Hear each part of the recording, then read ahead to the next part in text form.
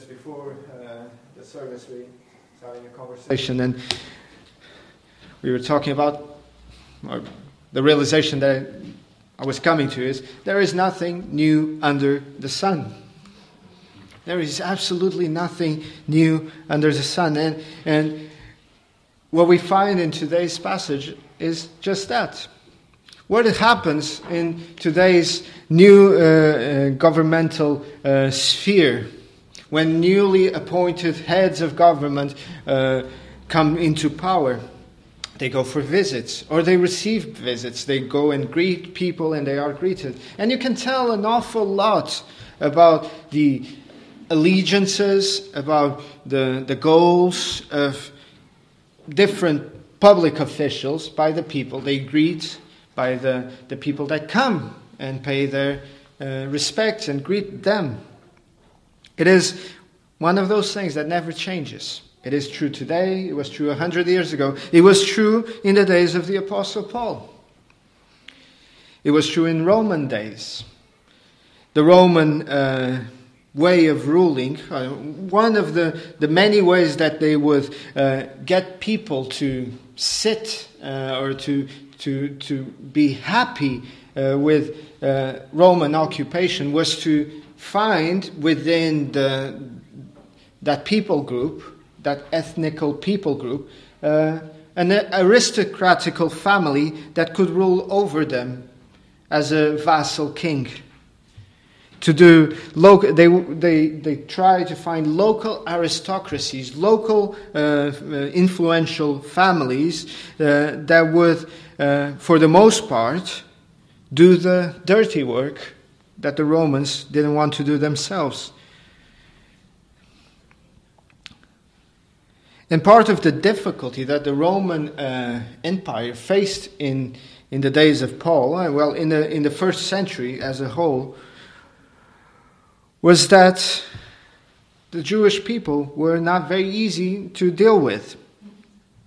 Partly because of the incompetence of Herod the Great's family, and partly because of other issues going around in the first century. The first century Judea was a powder keg of different and of difficult people to deal with. And that's why the Roman emperor, the Roman Empire, would so often send proconsuls, governors, prefects. And that's why throughout the first 5-6 decades of the first century, up until the seventh decade, actually, up until 70 AD, the Judean region was being divided and subdivided and rejoined, and this person was in charge of this part and that part. They were trying to make it work. It looked like like the Balkans in the 90s. You know how the Balkans in the 90s were, after the fall of the Soviet Union. They were trying to make the nations work, and they divide here, and this one gets independence, and it wasn't working in the Balkans, and it wasn't working here in these days. Festus is the newly appointed governor after Felix had passed away or had been deposed. And now Festus is receiving the visit from King Agrippa II and Bernice, his sister. This is the third time, just by way of recapping where we are. This is the third, or we're getting to the third time in a space of 2 chapters where the Apostle Paul is going to have to give a defense, who's going to have to provide an apologia for his actions. Firstly, he appeared before Felix about 2 years ago, in the time frame that we are now looking at. Then he appeared before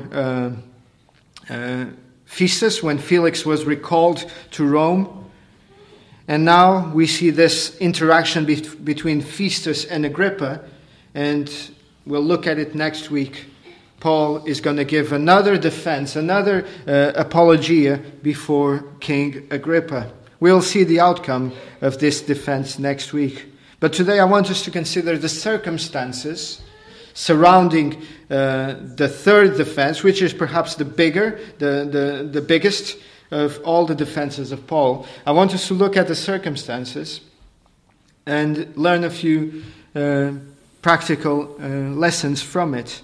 The circumstances can be divided into two. There is a private session between Festus and Agrippa, that is in verse 13 to verse 21. And then there is a public hearing, or there is a public gathering in verse 22 to 27, before Paul is given the opportunity to speak. So firstly, the private account. One might ask, how did Luke come to know about this private interaction, about this private conversation? It is often suggested by critics of Christianity that Luke just made it up. That Luke is just providing some artistic originality here. He's mythologizing a few things. He's just making stuff up. That hardly comes as a surprise for critics of Christianity to say something like this. But what is true is that in the last 200 years of archaeological research and of historical research as well, Luke has time and time again been proven to be a competent and reliable historian. All it takes is for one piece of evidence to come up, and immediately all it takes for people to criticize is to say, oh, there is absence of proof, so he's making stuff up. But absence of proof is not proof of absence, as they say. And all it takes is the one thing to be discovered to prove again and again that Luke is actually one of the most reliable sources of first century history that is available. And historians are realizing that. At least if they are honest. Things recently like Sergius Paulus that is mentioned in Acts 15. No one knew about him. And people would say, or critics of Christianity would say, probably Luke just made this up. Not even Luke. They would say someone who is passing himself to be Luke made this up. But then, about, I think, 50 years ago, in Cyprus, they discovered some artifacts. And lo and behold, Sergius Paulus was actually a governor there. Apparently, Luke was reliable in this account. And this is all throughout Scripture, not just with Luke. Not long ago, in the time frame of centuries, not long ago, people would say that David was King David was a mythological king, kind of like King Arthur. But now, no historian denies that there was, in fact, a Davidic king. King David and Solomon was real as well. They still will argue that King David is being painted in mythological light in Scripture, but now they don't deny it. All it takes is a piece of metal to be discovered somewhere in the Middle East. All it takes is an artifact to be discovered. And in the last 200 years, we have hundreds and hundreds of discoveries that prove that Luke is a reliable historian. And here he gives us history. King Agrippa, Bernice. How did Luke come to know of this? Well, the easy answer, or one of the obvious answers would be inspiration of the Spirit. We believe in that. We believe that although the actions in this section were not inspired, King Agrippa and Festus were not inspired by the Spirit, we believe that the things that are written down are inspired by the Spirit and are inerrant and are true. But it could equally be true that some servant, some soldier that was there in this meeting between Festus and Agrippa conveyed this information to Luke, and Luke wrote it down. So King Agrippa comes to greet Festus, We read there that he stays many days in the city, and that after these days, or after many days, Festus consults Agrippa regarding the case of the Apostle Paul. The Apostle Paul has been in prison now for close to 2 years, ever since he returned to Jerusalem after the third missionary journey. He was taken by the mob in the temple. He was then seized by Claudius Lysias, the commander, and taken to Caesarea to Felix. And now Festus, now Paul is Festus' problem. So Festus, kind of like Claudius Lysias, you remember when we were looking at Claudius Lysias, in the letter he writes, he kind of paints himself in this exceedingly good light, as if he was the one doing all the good. And Festus here, in conveying what he had done to Agrippa, he also kind of paints it a little bit rosy towards him. He kind of intends us to see him in a favor, or intends Agrippa to see him in a favorable light. And he says that, well, the Jews brought this guy to me, and he's been accused of all these things, but I found none of them. The only thing that actually I can perceive is that he believes about this certain Jesus who had died, and he believes him to be alive. But he has nothing to do with the accusations that initially they brought him again. In fact, what is it that Paul had told him before? What is it that Paul had told Festus before? It is concerning the hope of resurrection that I'm being judged. And Festus here kind of gives him the credit. It is concerning the resurrection. It's not about the temple, the accusation that the Jews were making that he profaned the temple. It is not about political sedition, as the Jews were accusing Paul. It was about the resurrection that Paul was being judged. And Governor Festus, he says, well, I needed to hear the other side of the story. Which is a very established Roman practice. But instead of all the offenses against Roman law that he had imagined, it's only theological charges that are being brought against him. And Festus, being a Roman, he probably doesn't understand half of it. He probably doesn't really get what is going on there. So he calls upon King Agrippa. By the way, King Agrippa was Festus' brother-in-law. But we'll look at it in a moment. He calls his friend, his brother-in-law, to come and give him some understanding of what Jewish religion is all about and what is going on here, so that he can present a case to Caesar, so that he can write something, because he's going to take Paul to Rome. He's going to send Paul to Rome. He needs to give an accusation. There needs to be some form of charge with him. You don't just send a man to be judged and don't bring any accusation, any charge. For this reason, claiming not to have elements to judge him, he asks for Agrippa's help. He was at a loss to explain what was happening to Paul. And again, we're being told that Paul was innocent. We've been told that Paul was innocent by Commander Claudius Lysias as he sent him to Felix. We're being told that by Festus to Agrippa, saying to Agrippa that Paul was innocent, that he shouldn't be there. But he needs to do something. So he asks for Agrippa's help to untangle this mess. And again, as I've already alluded before, we are called to see something here. There is implications here in the way that Luke presents this to us. As Paul is going to Rome, he often draws these parallels with Christ going to Jerusalem. The Passion narrative parallels are too great to be ignored. They're not just coincidences.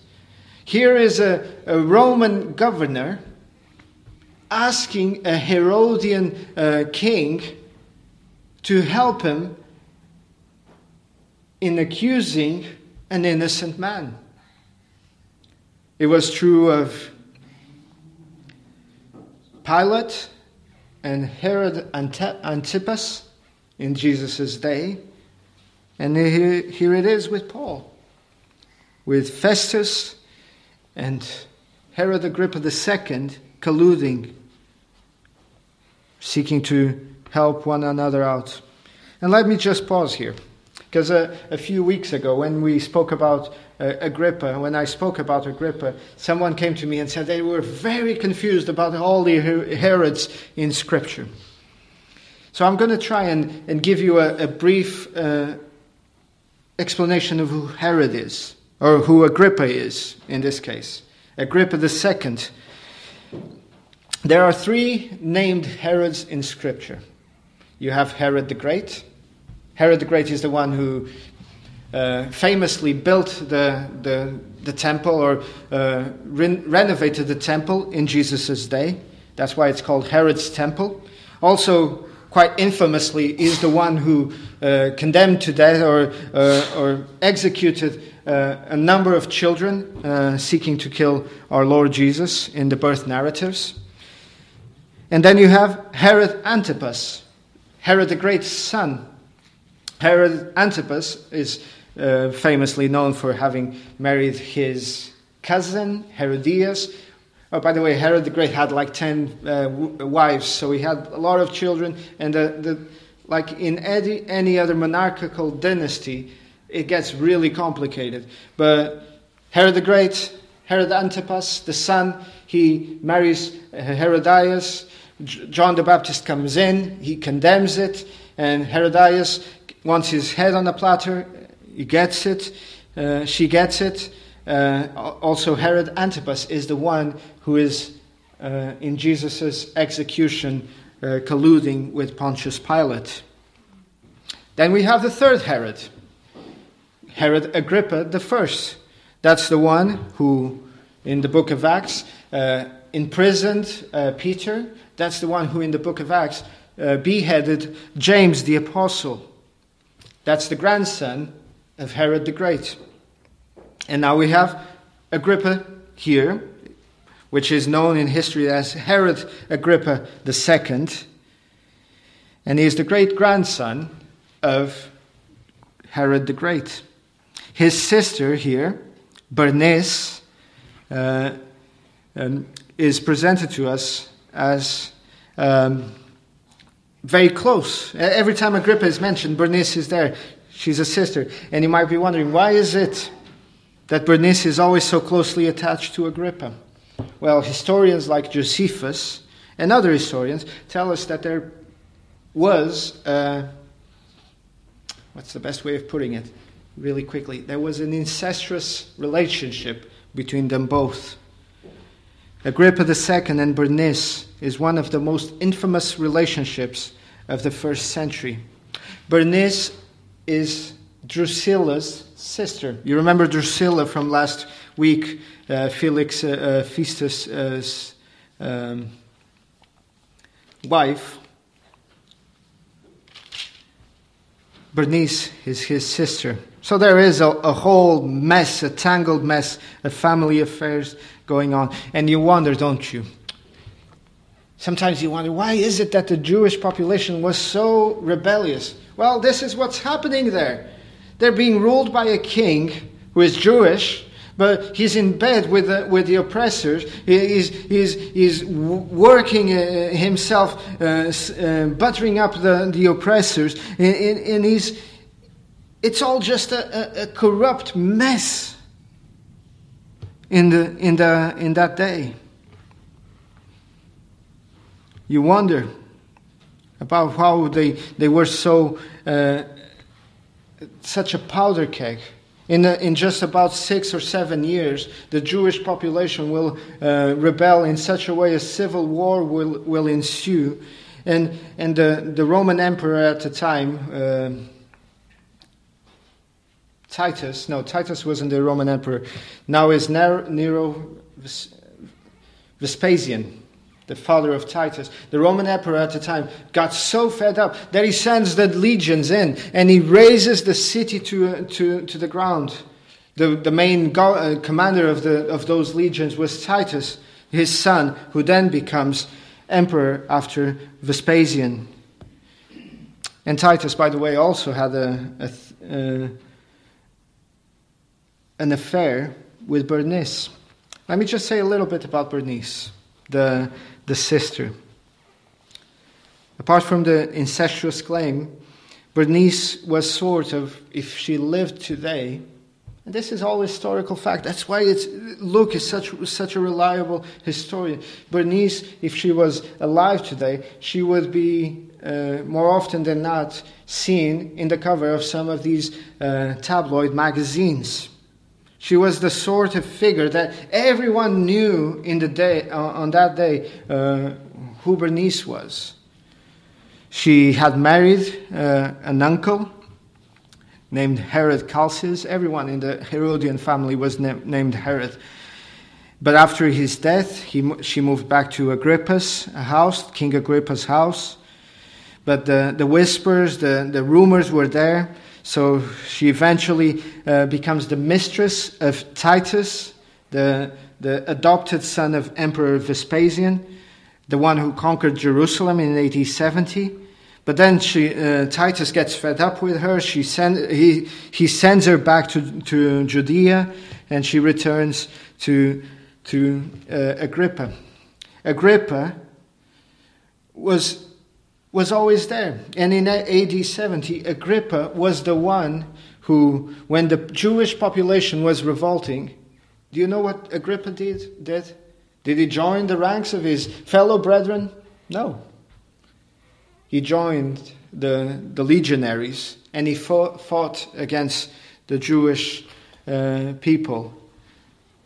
And he was there. This is the kind of situation that is going on here. King Agrippa, the Roman vassal king, and Festus, his brother-in-law, colluding, trying to conspire something to get Paul sent to Rome with some kind of formal charge that is significant. And then comes the second part, the second point, the public hearing. This is just an introduction to Paul's defense, so I'll be brief here. Luke's account gives us a public hearing. There is this big pomp and ceremony, this pageantry that is being set up here. So the next day when Agrippa, and again, Bernice, because if you're a first century reader of this letter, you don't need much to be introduced about Bernice. Bernice was well known. Agrippa was well known. And Agrippa and Bernice, they come together with great pomp and enter the auditorium and with the commanders. And there's this big, pompous pageantry ceremony. You can think probably of something like we saw a few weeks ago. This ceremony going on, the city is assembled. And once again, Festus says what's going on. What is the point of that? This is not an official public court. This is more than just let's get our minds together. Let's try and find something to accuse or to lay to the charge of Paul. And again, he declares Paul's innocence in verse 25. But when I found that he had committed nothing deserving of death, and that he himself had appealed to Augustus, I decided to send him. Again, we're being told Paul wasn't supposed to be in prison. He wasn't supposed to be in jail. But political expediency dictated otherwise. His problem was that he did not possess enough legal elements to compose a document to send to the emperor. And that is what he says, verse 26 and 27. I have nothing certain to write to my Lord concerning him. Therefore, I brought him before you all, and especially before you, King Agrippa, that you might examine him, so that we can send something, because it is unreasonable for me to send him without anything to accuse him of. And you might say, why is this in Scripture? Why is all of this detail here? It seems unnecessary, you might think. Well, It prepares us for the important testimony that Paul is going to give later. But it also teaches us something about this world and the way that we function in it, brothers and sisters. Look at the contrast. Look at the contrast firstly, between the futility of human pomp and of human power with the eternal value and the power of the gospel of Christ. I think we need to see this. That's the point of looking at this. There is this great pomp, this great circumstance, this pageantry being built up. What is made of it? What is really going on? From a divine perspective, from a human perspective, it's great, it's wonderful, it's King Agrippa, it's Governor Festus, and it's Bernice there. But from a divine perspective, it's insignificant. From a divine perspective, who is the great hero of this story? Why is it that we today still talk about Agrippa, Bernice, and Festus? They are no one. And the reason why we still speak of them is because they had the privilege of coming across Paul. In the great scheme of things, they are nothing. They are insignificant. And although Paul is being presented before this great gathering as a servant and as someone who is powerless and imprisoned, the reality is that all the pomp is just for show. And that so forceful will be his testimony in this audience that King Agrippa will later say, we'll look at this next week, you almost persuade me to be a Christian. And Paul says to him, I would to God that not only you, but also all who hear me today might become both almost and altogether such as I am, except for these chains. And when he said these things, the king stood up, as well as the governor and Bernice, and those who sat with them. When they had gone aside, they talked among themselves, saying, this man is doing nothing deserving of death or chains. Then Agrippa said to Festus, this man might have been set free if he had not appealed to Caesar. The explanation for all of this is that the apostle's power and boldness comes not from his character, not from his personality, but from the fact that he knows and he is confident in the grace and the power of Christ in his life. In all his testimonies, he knows that it is because of Christ that he is there. Christ himself said it, you will be brought before governors and kings for my sake as a testimony to them and to the Gentiles.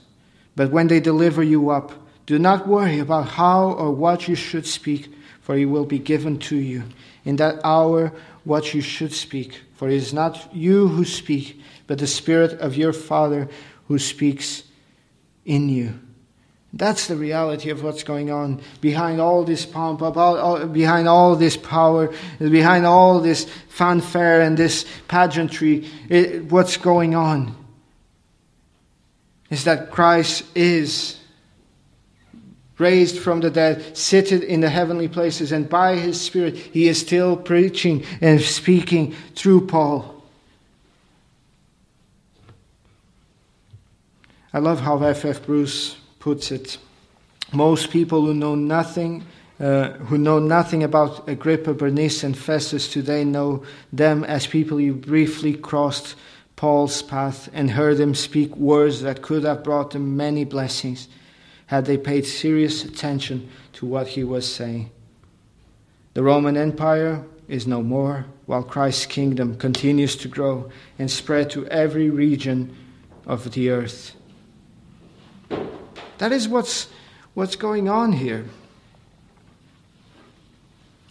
Luke describes Paul's appearance before Agrippa and Festus with this caustic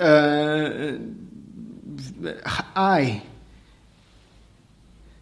But the reality is that behind all that pageantry, Christ was coming before them And all the pageantry today, brothers and sisters, all the, not just the pageantry of that day, all the human power that we see today, that is so boastful, so self-assured, all of it will pass away just like this passed away. All of the power of this world will pass away. Heavens and earth will pass away. All of the people who nowadays think that they have the strings of the control, the direction that this world is going to or towards, all of them will fade away, will become footnotes in history. And you know, at the end of the day, what really matters? When earth passes away, when heaven passes away, when this earthly glory, that which now dazzles us or dazzles this world, when this whole thing burns up and fades, you know what's going to stand? It's the Word of God. It's the kingdom of Christ. And that's the splendor. Because one day, soon, very soon, as the chorus says, Agrippa, Festus, Agrippa, and Bernice will stand in another assembly. And Paul will be there as well. Paul will be there on that assembly. But this time, the roles will be reversed. Because where Paul was sitting in this assembly, that's where Agrippa, Festus, Bernice will be sitting. And where Agrippa, Festus, and Bernice were sitting, they will see the risen Christ sitting there. They will have to give an account. And sitting beside Christ will be the Apostle Paul, with a crown on his head, given to him. No longer sitting under judgment, but sitting to judge with Christ. One day, soon, very soon, they will appear and the roles will be reversed. As the Son of Man sits in his throne in his glory, and as all the nations gather before him, and before Paul, and before Peter, and before all the children of God, all of his people, Festus will see with his own eyes. Agrippa, Bernice will see with their own eyes that Paul was in fact innocent, that Paul was in fact speaking the truth, that it was not just a matter of Jewish religion and superstition, that Paul was proclaiming to them the way of salvation.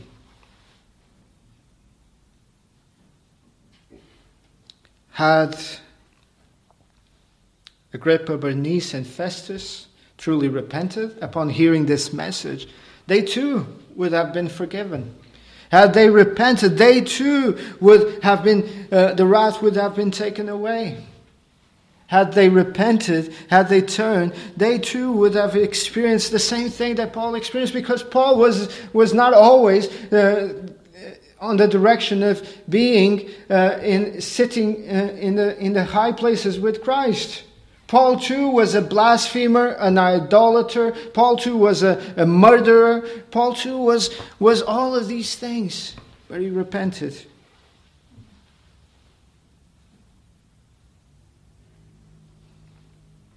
But Agrippa, Bernice, and Festus, to the best of our knowledge, they did not hear.